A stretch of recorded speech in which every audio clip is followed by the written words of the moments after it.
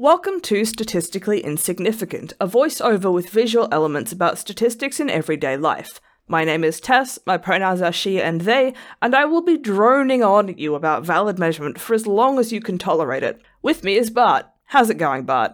I'm good. My pronouns are he and him. I don't drone on about anything. That's right. Today we're talking about anecdotal data. My first degree was in sociology, and it's been a source of immense frustration for me since to see the way that particularly arrogant people from the physical sciences talk about social science in general. Research in social science gets dismissed as being too subjective and not real enough. The reality is that systems with social interactions are so phenomenally complex in comparison to what physicists or whatever deal with that you just can't use the kind of methods that the physical sciences do. Imagine for me if you could reasonably expect that two people were interchangeable aside from a single feature. An awful lot of physics is based on the assumption, that's pretty reasonable I reckon, that you can do that with things like electrons. Lucky bastards. When you deal with people, you have to address what they experience from their own perspective.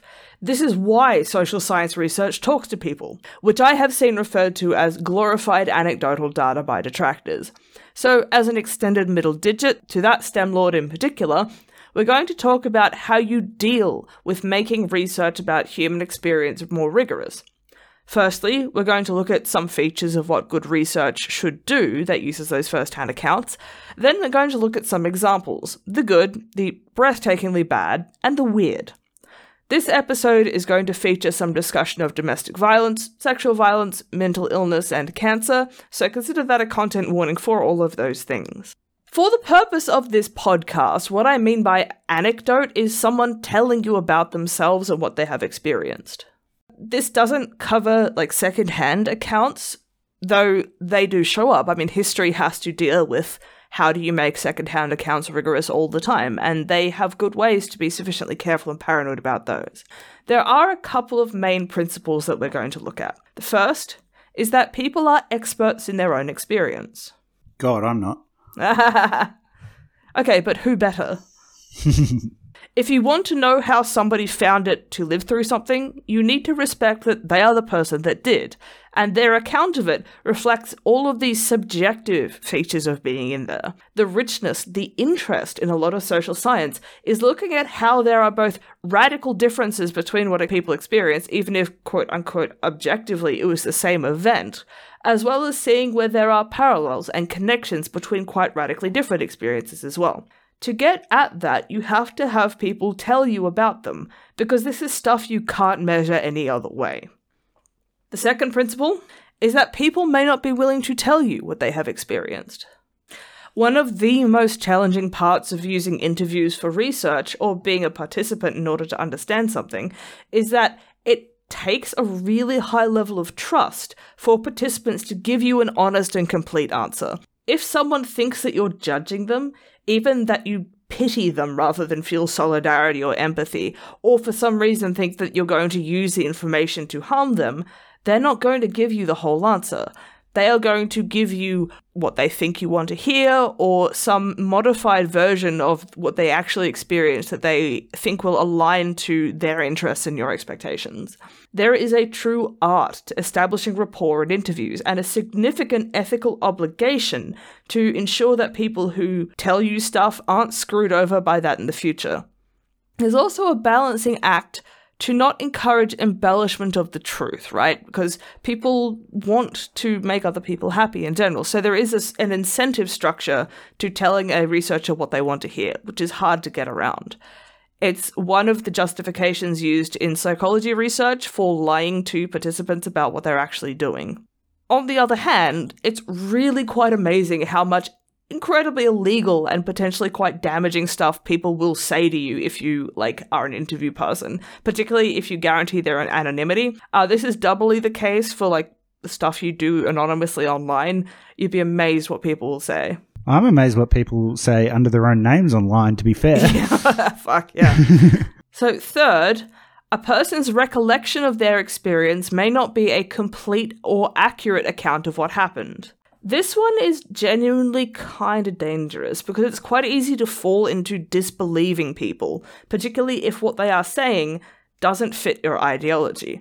If you are looking at accounts of events, the general principle is trust but verify as a reasonable standard.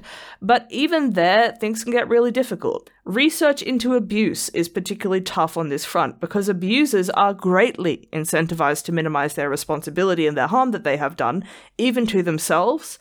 And it's extremely common for abusers to position themselves as victims in some way in their own accounts of what happened, even if they were the ones committing violence. Absolutely. The interaction of unreliable recollection with the potential unwillingness to tell you the whole story does produce a very real minefield.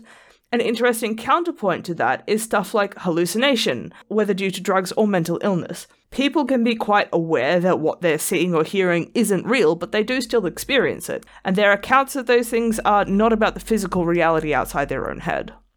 Mm-hmm. This page, to summarize, is doing science on Kurosawa mode. In light of this, there are some things that Anecdata are valid for, and others they are not. I wouldn't ask somebody to eyeball the amount of water in a lake, but I would ask them if they're experiencing pain or nausea.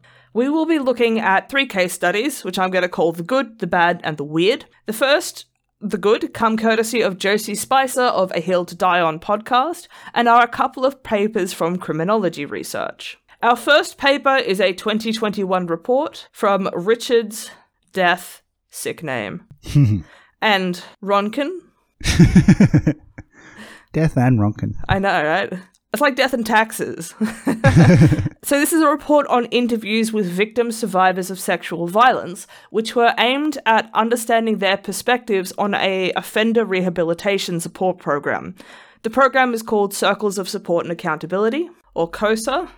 And basically what happened is they got a bunch of people in, told them about it, and asked them what they thought of it. How the program works is that when somebody who was imprisoned for sexual violence gets out, they have a period of regular contact with a group of trained volunteers to provide support in the transition out of prison, as well as some level of surveillance, because honestly, that's part of its purpose.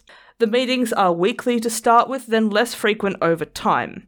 This paper wanted to investigate what victim survivors think of such a program because they are members of the community that offenders return to and are often the most directly affected by offenders.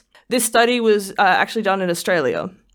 The second paper from Josie is investigating how people experienced dealing with the police when the cops get called to domestic incidents which are verbal rather than physical.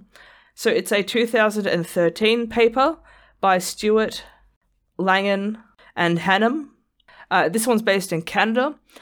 In these situations, it can be a little bit fraught because it may have been the victim, perpetrator, or a neighbor who actually called the cops.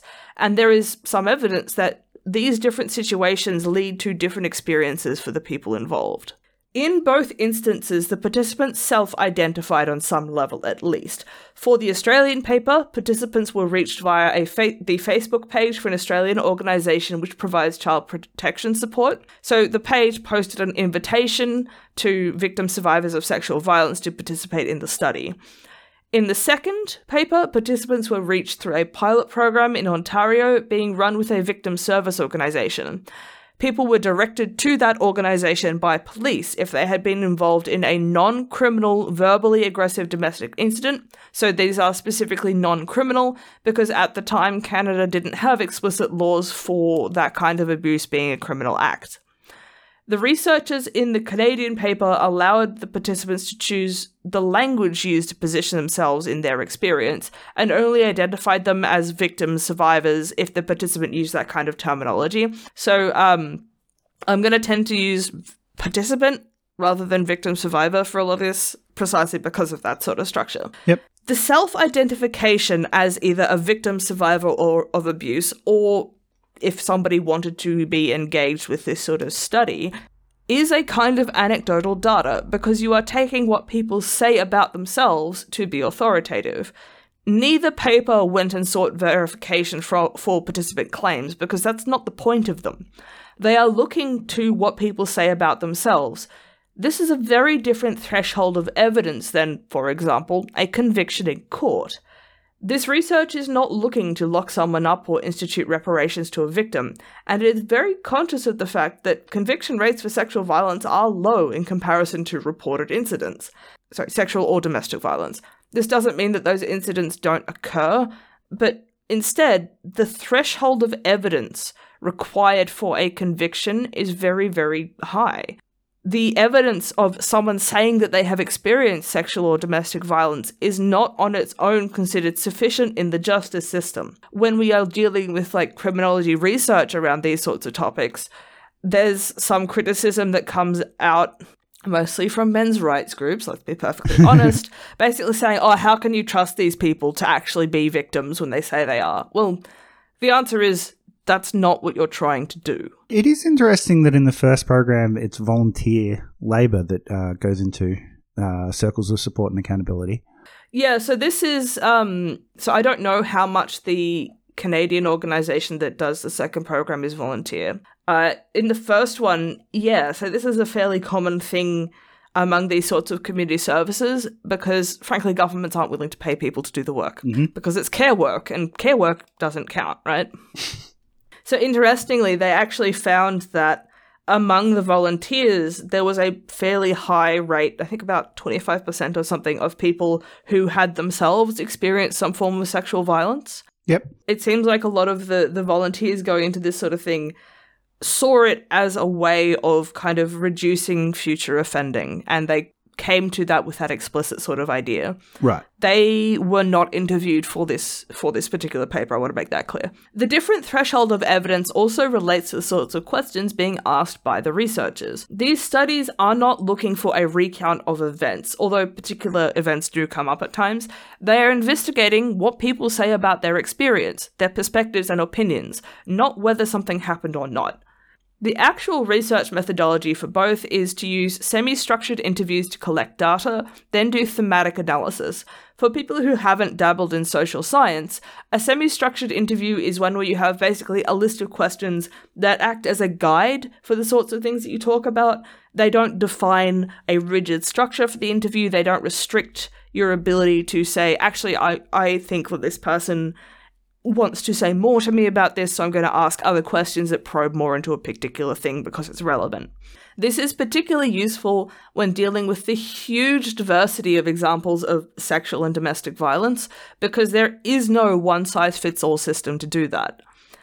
Thematic analysis involves researchers going through typically transcripts or recordings of what has been said, and then tagging recurring themes or ideas or narratives to see what shows up repeatedly.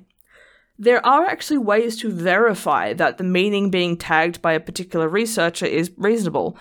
What you typically do is have multiple people do the analysis in whole or in part, do it independently, and then compare what they find to see if it's consistent. At the point of comparison, you may have some refinements, like you might have two themes picked up by different people, which are basically different ways of wording the same thing. So there can be a process of kind of combining and validating that those are actually the same idea underlying.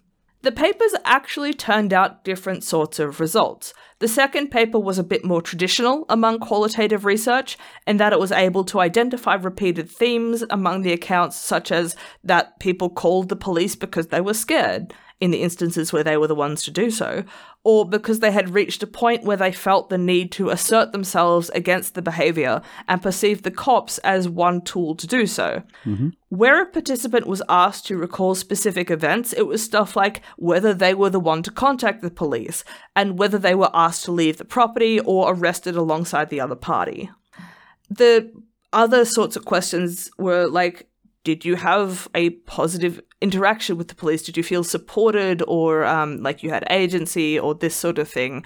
Were your goals in trying to access that support met? As in, did the bad behaviour stop? That sort of other thing is also asked. The first paper, on the other hand, had a much harder time finding consistent themes because the participants' perspectives actually changed over the course of the interview or were self-contradictory. In that study, the way that it was set up was that people were asked a bunch of questions about their experience of sexual violence, then told about the COSA program and asked their opinion on what could do, what it should do, whether it would be effective or not. Given that the program was entirely new to the participants, as far as I can tell, it's not really surprising that they haven't worked out what they think of it immediately, because it's a huge complex issue, right? Mm-hmm. The interview process was probably part of the participants working out what their opinion was. But that's not really something that fits well into a traditional thematic analysis framework, because you can't pick out a theme in the sense of a particular opinion that a person has, because it's changing over the course of the interview. Instead, the researchers looked at the explanations given for those opinions at any particular point in time. For example, a person who initially expresses skepticism of the program may do so because they don't believe it would reduce reoffending, but that could change as to be later support on the same basis, in the sense that they have determined that it might reduce that reoffending. The underlying explanation there is that the participant doesn't want this person to do more harm, so their support for or opposition to a given program is conditioned on their perception of how effective it will be. That sort of risk management perspective and risk management approach to these programs is an explanation for opinions, even if the opinions themselves are inconsistent over time. So are people brought back in to answer the similar questions over the time of the project? This particular project was kind of a one-off survey to see what you could get in the context of these programs being run in, I think, South Australia. Mm-hmm. I don't know if there was follow-up. This was published last year, and the interviews were, I think, about a year before. So it may well be that follow-up is going on and they haven't released the research on it. Unfortunately, this stuff takes a lot of time. Yeah, of course. Yeah. So one of the interesting features of the kind of population in this study was that only some of them had actually experienced the person who had committed the offense against them going to jail and then being released. This isn't necessarily surprising because the conviction rates for sexual violence are really quite low. And also, when people do go to prison, if they're there for a long time, their victim survivor may not have had them come out again afterwards. So a lot of this was basically asking for kind of broader opinions of people who may or may not have the person who committed the offense against them in this sort of environment, but asking what their perspectives is as experts in kind of living the experience of being victim survivors. Right. So these papers are a good use of anecdotal data because they use it as evidence for what people experience and their perception, and because they're consistent in their efforts to interpret those. The interviews are getting at something that you can't really access any other way, precisely because it's about what's going on in people's heads. And that is one of the particularly good uses of anecdotal data in this format, is that you can get at things that you can't measure from a kind of quote-unquote objective standpoint. Mm-hmm. I have some opinions about the notion of objective measurements in science too. Physical sciences. We have another pair of examples in the bad. While we've just seen a bunch of qualitative research, now we're going to talk about quantitative data for a second. Newspaper and magazine articles reporting on how much rich people say they are worth.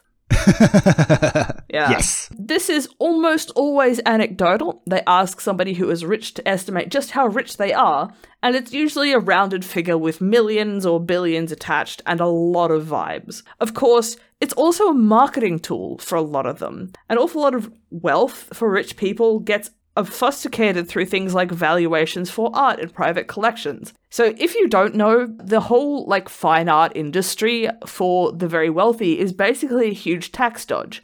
So what you do is you have your artwork, you get somebody to come in and say, oh yes, I value this at whatever, let's say $300,000. You can then donate that artwork to a charity or an organization and claim that donation back on tax.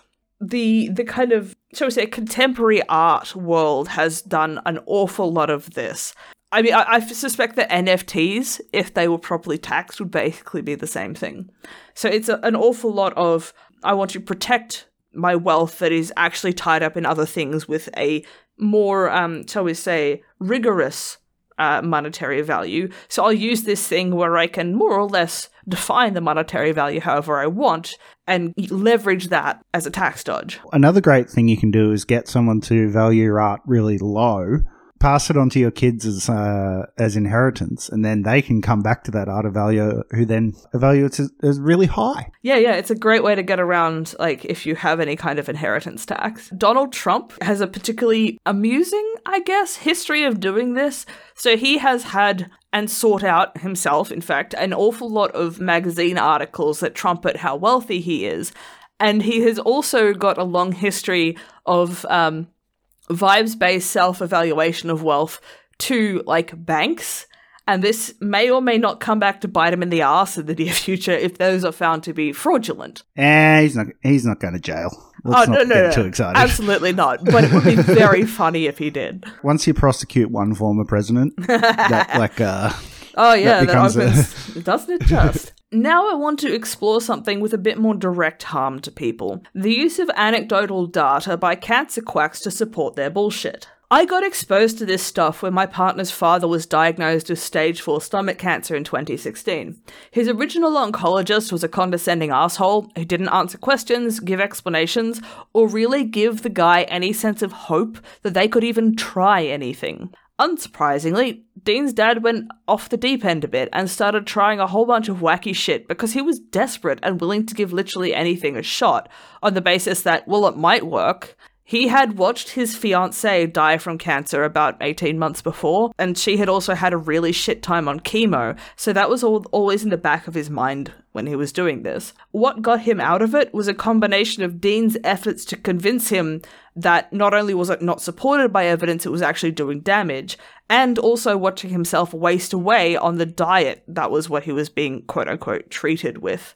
Part of Dean's effort involved me digging through as much of the research as I could get my hands on to provide an account of what, if any, evidence actually existed for the particular thing he had gotten into. I'll be focused on that quackery, which is called Gearson therapy, but similar tactics are extremely common across the whole industry. I would also say that the media loves playing this up as like a heroic act. Like when Jim Steins died, they made a big deal about how he tried everything to kind of treat his cancer, and like a lot of that was like a bunch of ooh bullshit that was never going to help. Yeah, well, I don't like it being positioned as brave, but I can certainly understand it as desperate. The reality is, if you have been told by an oncologist, basically, I'm sorry, there's nothing we can do for you, you're going to die, you will try other things.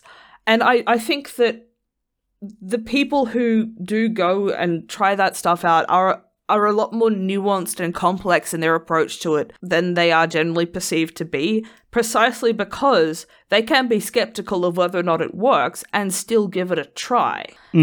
So Gearson therapy is one of the many systems that claim diet as a treatment for serious disease, but it also comes along with a bunch of other stuff, like, I shit you not, coffee enemas. Yeah, they can do, like, diet's one thing. I mean, it has, like, there are cases of malnutrition that come out of this sort of thing, but coffee enemas can have, like, quite serious physiological consequences when you puncture your own bowel. So there's a whole bunch of other stuff going on as well. Basically, Gearson therapy is an extremely restrictive diet that claims to do stuff with toxins and enzymes that cure cancer and a whole host of other diseases as well. One of the things that actually made it somewhat intuitive and appealing to Dean's dad was that he would get really bad mouth ulcers and a very upset stomach if he ate the wrong things. So part of this was the cancer, right? The oncologist was telling him that his diet wouldn't affect his treatment, but it did very much affect his physical well-being. So another treatment which says, no, really, your diet matters, was immediately quite appealing. Yeah. When it comes to the use of anecdotal evidence for Gearson, that comes in a number of different forms. The primary one is the use of patient testimonials and marketing material. There's a clinic in Mexico which focuses on Gearson therapy. I think his daughter runs it or something. And they have a website with entire pages dedicated to these patient testimonials. Why Mexico and not the US, you might ask? Well, for some reason, they can't get FDA approval for this. Can't imagine why. The problem here is that a patient testimonial is not actually reliable evidence. They're not verified at all. It's purely people talking about their experience. Where this runs into problems is things like people who were misdiagnosed and didn't actually have cancer at all. There's also no verification that the person answering your question is actually the patient or any kind of fact-checking or that sort of thing. There are also people who were on a conventional treatment like chemo or radiation therapy and also doing some Gearson stuff who did see their cancer reduced but attribute it to Gearson and not whatever else they are doing. This is particularly difficult to deal with in cancer because the treatments make you feel like shit. They're basically efforts to kill the patient slightly slower than the cancer for long enough to get rid of the cancer. Generally, if you come off chemo, you feel a shitload better, which people also often attribute to being on Gearson if they're doing it at the same time. Mm-hmm. The misattribution is really, really common, but the anecdotes talking about how much better they feel and all the rest of it, that can be quite true, as it is also not a full account of the whole story of what their physiology is doing. You can't rely on it as evidence for the efficacy of this treatment. There are also a lot of other methodological issues, I'm shocked, truly, that overlap with the questionable data, including only talking to people who do well, which is a kind of biased sampling.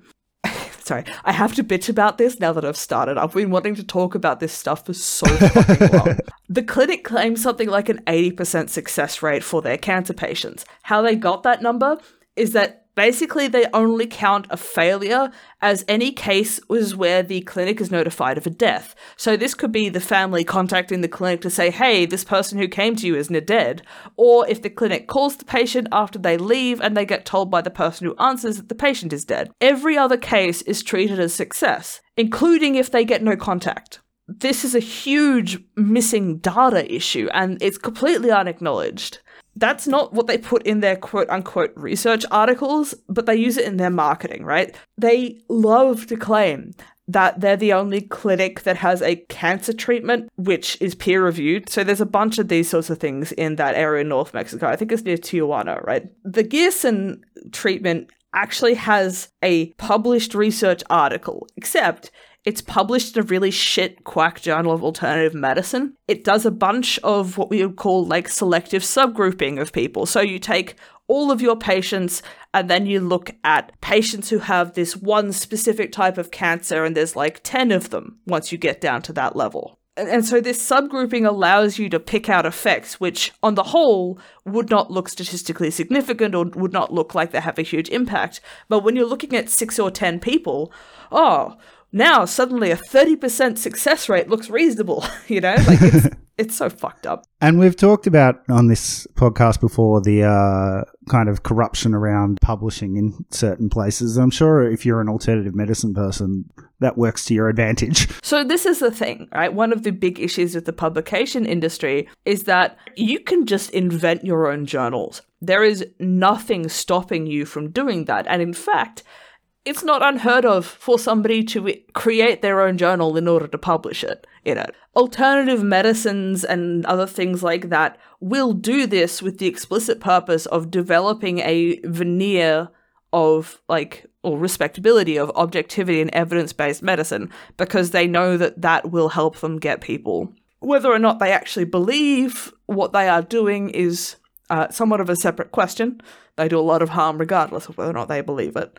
But they are more than happy to adopt the sorts of veneer of peer review and all the rest of it in order to, get this stuff published. Absolutely. Oh, one other thing I have to talk about. Sorry, as I said, I have gotten started now, right?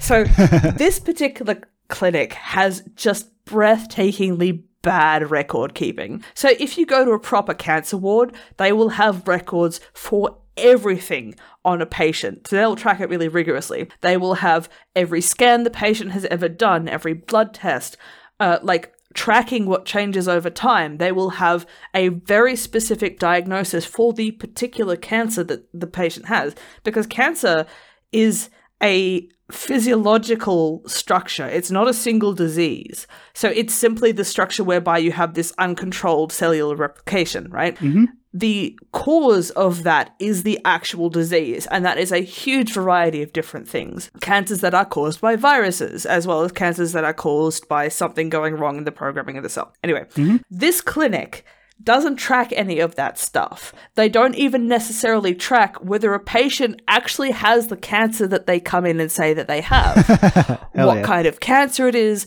They don't track scans or record like the size behavior of the cancer tumors or anything like that. It is perfectly set up to make evaluating the method extremely difficult because of fucking course it is. Yeah. I wanted to ask about cancer and dietary stuff. Like, for example, if you get cancer, is there like value in quitting smoking? Like after you've already been diagnosed? I don't know is the short answer to that one. So the only reason I know some stuff about the diet physiology in relation to cancer is because like Dean's dad specifically had stomach cancer, which probably caused some of that relationship to what he was eating. But also when you're on chemo, it fucks up your body and can really like make eating some things intolerable. Absolutely. Yeah, there's this whole other section of stuff which is how your bodily physiology reacts to chemotherapy and the side effects of chemotherapy. I mean, look, medicine's getting better at it, but they're still not great at dealing with actual patient lived experience and well-being. And there's a reason that it's not uncommon for somebody who has like cancer reoccur later in life to just decide I can't go through chemotherapy again. Absolutely. Yeah, I mean, up until like the point where you have like organ failure as a result of your cancer, chemotherapy could feel so much worse. Yeah. Dear listener, if you're a podcast fan and if you're watching this is like looking at the bottom of the baggie of podcasts, I would say. For the subjective experience of going through real treatment with cancer, I really recommend the podcast Jesse versus Cancer, where it's just a guy who got diagnosed with cancer in his late 20s talking through all of his experiences with it. He's in remission now, but if you go back to the old episodes, you can really... it's like an audio diary of having cancer. And it's a shit show. Every time it's a shit show, yeah. So what we have in these bad case studies for anecdotal evidence is that they are using anecdotes for things that can be verified in other more rigorous ways. In a lot of times precisely because these other methods of verification don't show what the people want to claim. So you can measure whether a cancer tumor has grown or shrunk. You can check whether they are still present up to a certain level of resolution, right? And cancer is one of those things where a person from the outside, well, quote unquote outside, looking at their own body, they don't necessarily know what's going on the inside. So, like, if you have something that is affecting your skin, you can see that in a way you can't directly observe cancer tumors. So that makes it a lot harder for a person to know and keep track of what's happening without scans and blood tests and all the rest. Lastly, we have the weird. I'm going to talk a bit about things like alien abductions and demonic possession. There is a long history of people having the sorts of experiences that now get attributed to like alien abductions in places like the US, and demonic possession been with us for a long time as an explanation for particular physiological things and particular experiences. I don't consider people relaying these experiences to be evidence of actual alien abductions, for example. But, like people who make genuinely felt claims of having been demonically possessed, they do seem to be evidence of experience of something. I feel like this is similar for like accounts of hallucinations from drugs or something from a period of psychosis. These are very real experiences, but they are not experiences of reality. So somebody telling you about it doesn't really give you evidence that those things have happened in the physical world. Testimonies of people who claim to have been abducted by aliens are very popular among those who claim that aliens come and do that sort of thing, but they're not actually good evidence for it. As the arts partisan here, I would like to talk about alien abductions and the like, cryptids, things like that, as actually a modern equivalent of mythology. Oh, yeah. Like, if you ever hear some idiot online saying, like, oh, Marvel movies or whatever are the new mythology, that's not quite true. What is true is kind of like anecdotes that are sort of believed and sort of not in a kind of non-binary way that are kind of passed around in these kind of like storytelling things. So things like alien abduction and things like that much more closely resemble what we would think about with ancient mythology and that kind of thing than anything else, I would say. Yeah, so my understanding of how ancient mythology movies worked is that they were a way of explaining phenomena in the world. And certainly no Marvel movie is an explanation for a phenomena in the world, right? Except maybe for, like, people buying incredible amounts of extremely stupid paraphernalia. But what your alien abduction does is it provides an explanation for something that you have experienced. Mm-hmm. Some really, really interesting research looking at the history of the different narratives that people tell themselves about those sorts of things. It was only after we had these ideas around aliens existing, what do they look like, how do they behave, that you got stories that kind of lined up with those sorts of things. I mean, prior to that, similar experiences would have been explained by fae behavior, or demonic possession is obviously one of the things that sorts of shows up there, or interactions with demons and whatever. Like meeting the devil in a crossroads is not unlike meeting an alien there in some level, right? Yeah. There's also in one of those John Ronson books, who is a journalist I don't necessarily trust, so take it with a grain of salt, perhaps. A grain of salt, yes. He mentions a specific psychological condition that, when it was experienced in people in the deep south of America, was thought of as the person like being overtaken by the devil. Yeah. But when it was experienced by like middle class people in London, it was like people who suddenly thought that they were racist and sexist. It's just like the cultural values that you take into it are like applied into your experience of this thing. Well, I find it quite interesting to look at what used to be, well, what are now thought to be accounts of having like autistic children. There are some theories that what used to be like the fairies coming along and replacing your child with one of theirs was actually a way of explaining the onset of autism, or the recognition of symptoms of like being on the autism spectrum. Because a lot of the descriptions of what these fae children, how they behaved, actually line up with like particular forms of autism and nonverbal autism in particular.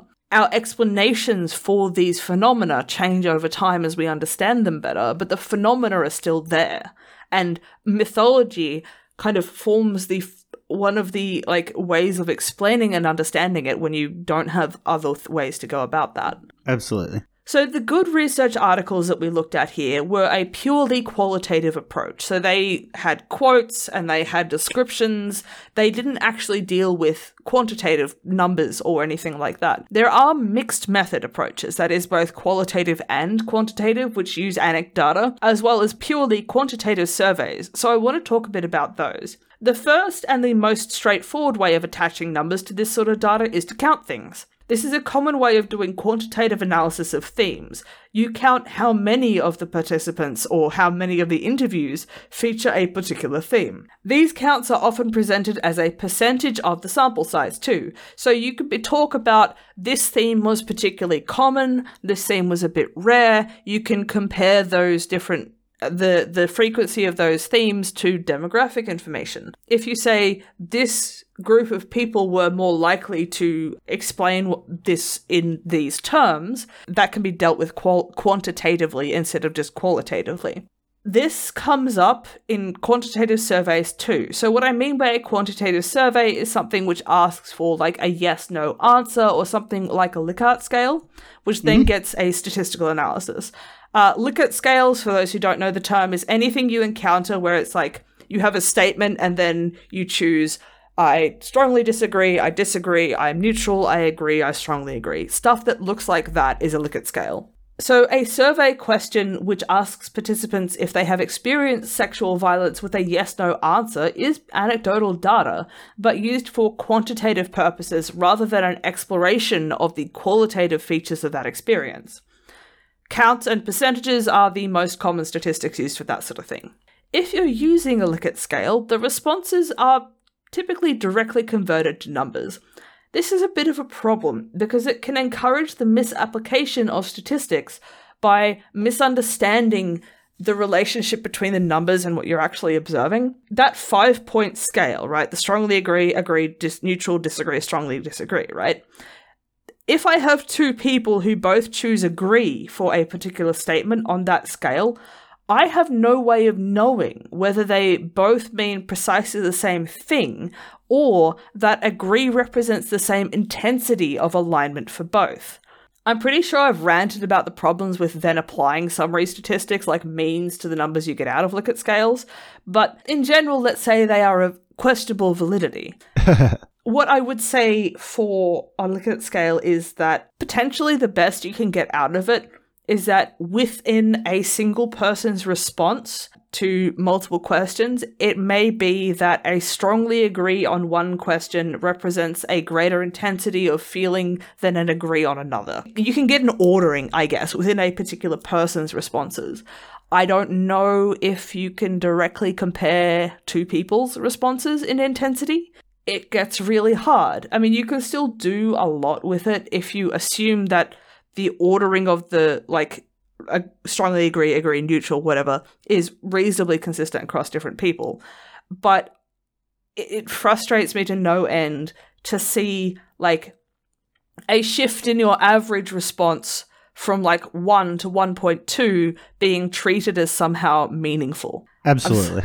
It's just not. Similar issues arise for other metrics of intensity. So if you're trying to measure pain or depression and anxiety, this is actually why a lot of psychological tools ask for frequency of something like anxious thoughts rather than intensity, because that's a lot easier to get a handle on. So you'll have a statement like, I have felt worthless and like there was nothing I could do to improve myself. And you'll see I never feel this, I rarely feel this, I frequently, or I often feel this and I always feel this. So that is similar to a Likert scale in that it's a scale, but it's looking at something that's more measurable as frequency rather than intensity. So when it comes to this sort of thing, these psychological tools are trying to get a measure on how bad somebody's mental illness is by seeing how frequently these things occur. And that's quite a different way of measuring something than asking how intensely they are feeling something. Right, okay, yeah. Yeah. So, when you're looking at pain, that can be particularly hard because there is no way to measure the pain that somebody's experiencing from the outside. And it is devastating to have to deal with in chronic pain. It literally rewires the way your brain works, it seems. Admittedly, medicine as a whole hasn't really been willing to deal with that sort of difficulty head on.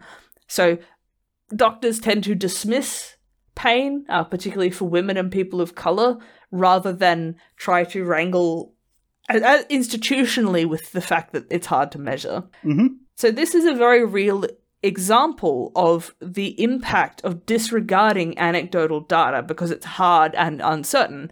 And I think overall, we have to do better than that. We can do better than that. It helps to have resources to do better than that with.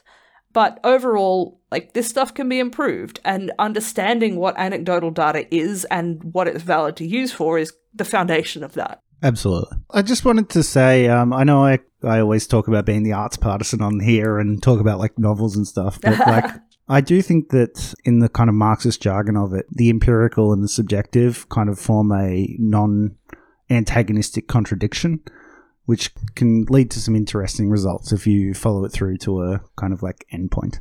I also think there's value in believing in some bullshit, and as long as it's not harmful or in an ideological project. I fundamentally believe in fairness and equality and the value of human life. Those are not objective, but they are useful. Yeah, for sure. All right, that is an episode, but thank you so much for listening to me again. Thanks as ever for having me on. And I will see you next time. I will see you then.